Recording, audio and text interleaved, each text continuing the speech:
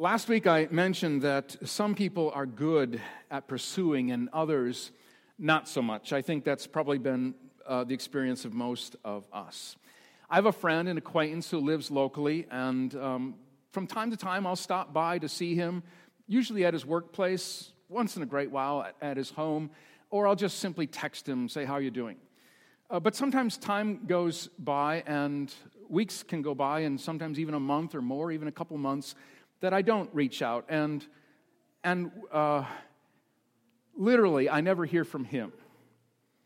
And I would sometimes, it'd be easy for me to take it personally, except that I know that this is his pattern because we have some mutual friends.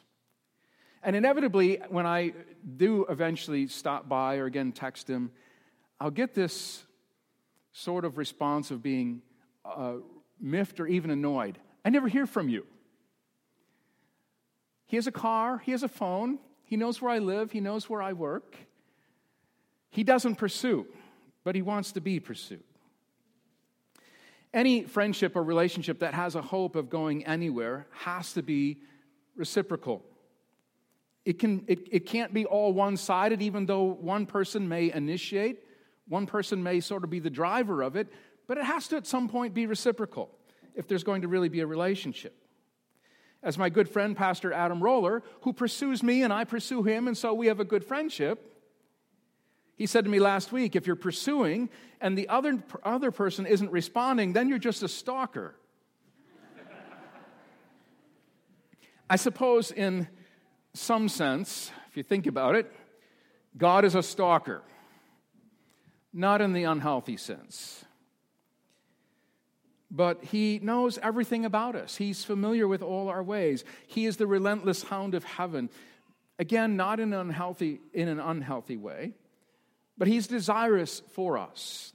He even uses the word jealous for us. He's persistent and intentional about pursuing and inviting us to come to know him for our sake.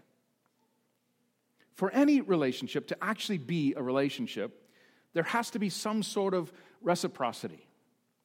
And the more consistent the response, the more likely a healthy, growing relationship will develop. Some relationships, of course, come naturally and easily. You meet those people that you have things in common with, or maybe you're just a kindred spirit. It's easy to have a relationship with someone like that. Other relationships take more time and more work. But God's calling us to relationship with him. Jesus reveals a God whose nature it is to seek us out. But Scripture also says that God rewards those who earnestly seek him. It's interesting, sometimes it seems as though Scripture contradicts itself, because there's another passage that says there's no one who seeks God. And yet Scripture also says that God rewards those who seek him. And the reward is, I believe, the relationship and everything that comes with that. I may regret asking this question. I don't even know the answer to it. I suppose you could Google it or ask Siri. But I don't know the answer. But I'm going to ask the question anyway. And I'm going to ask it because Jesus asked more questions than he gave information or answers. And so I'm simply following in the footsteps of Jesus. Here's the question. Does God pursue everyone equally? Does God pursue everyone equally? Is there the same or equal pursuit and invitation in everyone's life? My heart wants to say yes. My experience says otherwise. I'm not a Calvinist, not that there's anything wrong with being a Calvinist, but I'm not a Calvinist who believes that God chooses some but not others. Or hyper-Calvinist who believe that God even chooses some for destruction, damnation. Neither my past nor my present theological understanding will even permit me to go there. Scripture says God so loved the world, all people. Scripture also says that God wants all people to be saved and come to a knowledge of the truth. Are all saved? Will all be saved? We should hope so. But somewhere between God's desire and man's response is the answer.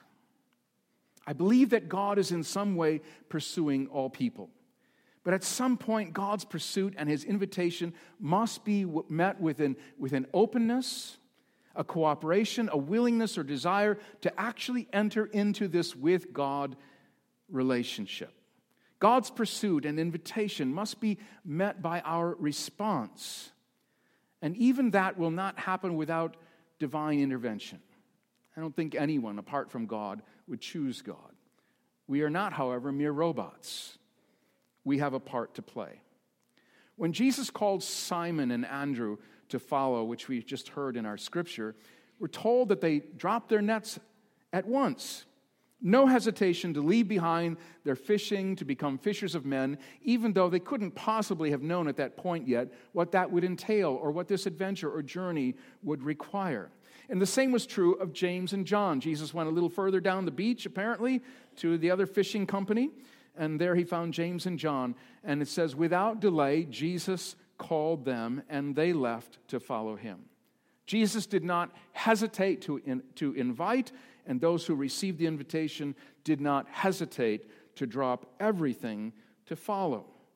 This is, I suppose, the ideal response. It's immediate. These are Jesus' disciples in the forming, if you will. They are, in a word, here, if you're taking notes, this is a good word. They are FAT. It's an acronym for faithful, available, teachable. Whatever's going on in their lives, you have to believe that they probably were already believers. They're Jewish young men, and along comes Jesus, who they begin to understand or believe or think or hope that he's the Messiah, and so they drop everything to come follow him. I've known people who came to Jesus just as remarkably fast, though there were often factors, I suppose, that led up to those responses, and others who it seemed it took forever, months, even years, sometimes a lifetime, before someone eventually gives in to God's pursuit and invitation. Everyone's experience of God and coming to faith is different. Salvation is nothing more than staying connected to God, who is the source of life, of light and love. Your life, being fully alive, being fully human, living abundantly both now and in eternity, is dependent on connecting or staying connected with God, your Creator. It means responding to God's invitation to be in relationship with him, to walk with him, to join him. I'm just going to, a note on just an aside note, if you will. In fact, I thought of this as the choir was singing down by the river, because in the scripture, Paul comes to, I don't even remember what city it was. I bet Ralph remembers. And anyway, Paul comes to a city, and he doesn't find anybody at the synagogue, but he goes down to the river, and there the women are gathered praying. And historically, and this is true of Christianity as well, women are often more quick or more ready to be in relationship with God. And I think part of it is just the way you're wired. You know, women tend to be more relational, right? And guys, we just, we're handicapped sometimes when it comes to relationships. And not everybody, of course. But I think for guys, especially American men, our pursuit of a relationship usually has to be some reason for it. Some interest, some common interest, or a task, or a hobby that we share. And so I think women tend to sign up quicker than men do for a relationship. Just a few examples from Scripture where God pursued and invited, and people responded affirmatively to God's pursuit and invitation. Enoch, do you know his story? Enoch is mentioned in Genesis chapter 5, very early in the Bible. Chapter 5 is that genealogy, that long list of names that's sort of a monotonous and boring repetition. So-and-so was born, lived so many years, and died. And it's this repetition, born, lived, died, born, lived, died. And the only break in that, sometimes when you're reading Scripture, you just pass over that chapter because it's so boring. But if you do, you're going to miss the nugget that's right there in the middle of it. The one who broke that cycle of birth and death was Enoch. Scripture says Enoch walked with God, and then he was not, for God took him. And the implication is that Enoch, because he had this relationship with God, because he was walking with him, was delivered from death, from physical death. It's the first hope in Scripture. Remember, the consequence of the fall is death. It's the first hope in Scripture that by walking with God, by being in a relationship with Him, one can be delivered from death. Going on a little farther, we come to a man by the name of Abraham, who also walked with God. In fact, Abraham was called a friend of God. Don't you enjoy taking walks with friends? David, the boy who slew Goliath and became king of Israel, walked closely with God. Many of the Psalms, Israel's songbook, was written by David as he poured out his heart to God in joy and sorrow, in victories and failures, in praise and petitions, in repentance and faith. David poured out his heart to God, and David was called a man after God's own heart. The list goes on in Scripture. Joseph, Samuel, Jeremiah, Elijah and Elisha, Mary, the mother of Jesus, Peter, James, and John, and the Apostle Paul, and many others. And down through the ages, the church fathers and mothers, mystics and saints, humble believers, those who have possessed a deep and abiding faith, and those true elders, women and men in the church, whose lives have been marked by maturity and wisdom and who loved well. These are just some of the examples of people who responded to God's pursuit and invitation. God pursued them and they sought God with persistence and passion, and the reward was a rich relationship with God that sustained them in good times and bad, through trials and temptations, through joys and sorrows. When God calls, when He invites us to join Him, we need to be ready to go. And I mean that not just the first time He calls, when He calls you to faith, but along the journey, God will call you at different times to go deeper, to go further, to a new task, a new calling, a new opportunity to serve.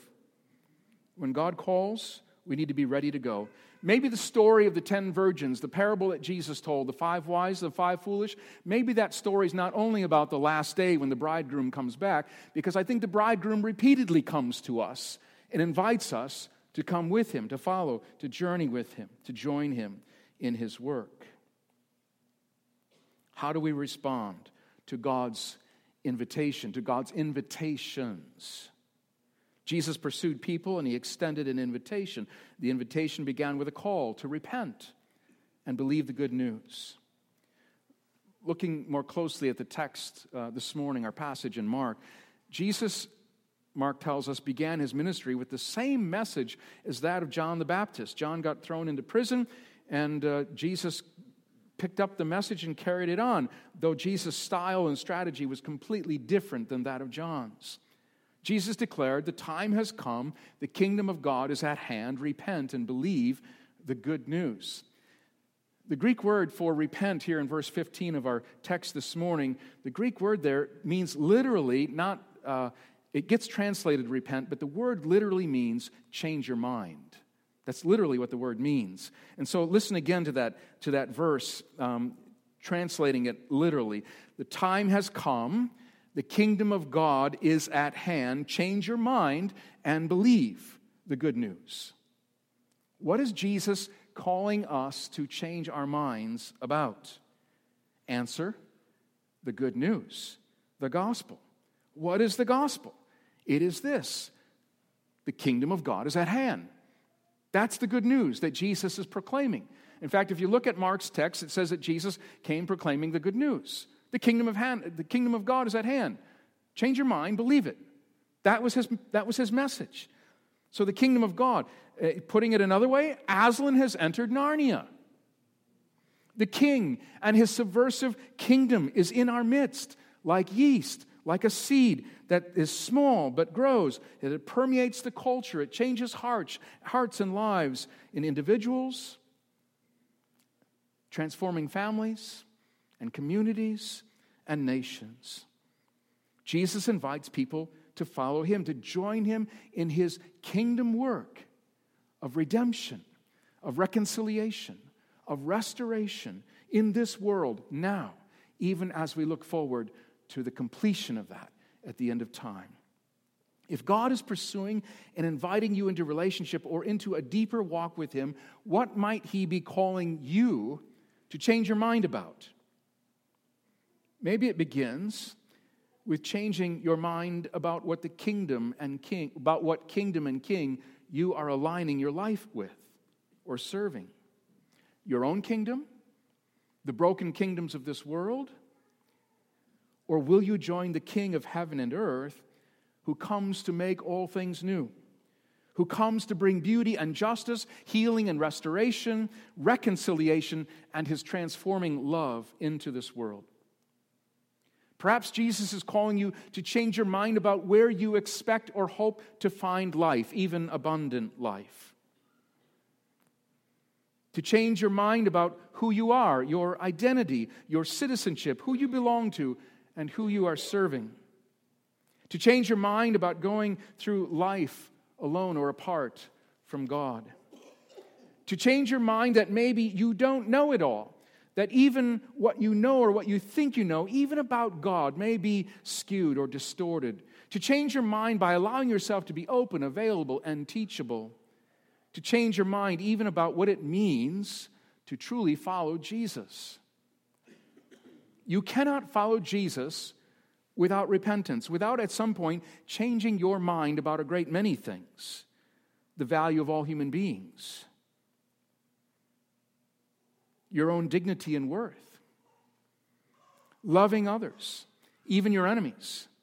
Nonviolence, forgiveness, leading by serving, living by dying, a willingness to empty yourself and trust God completely.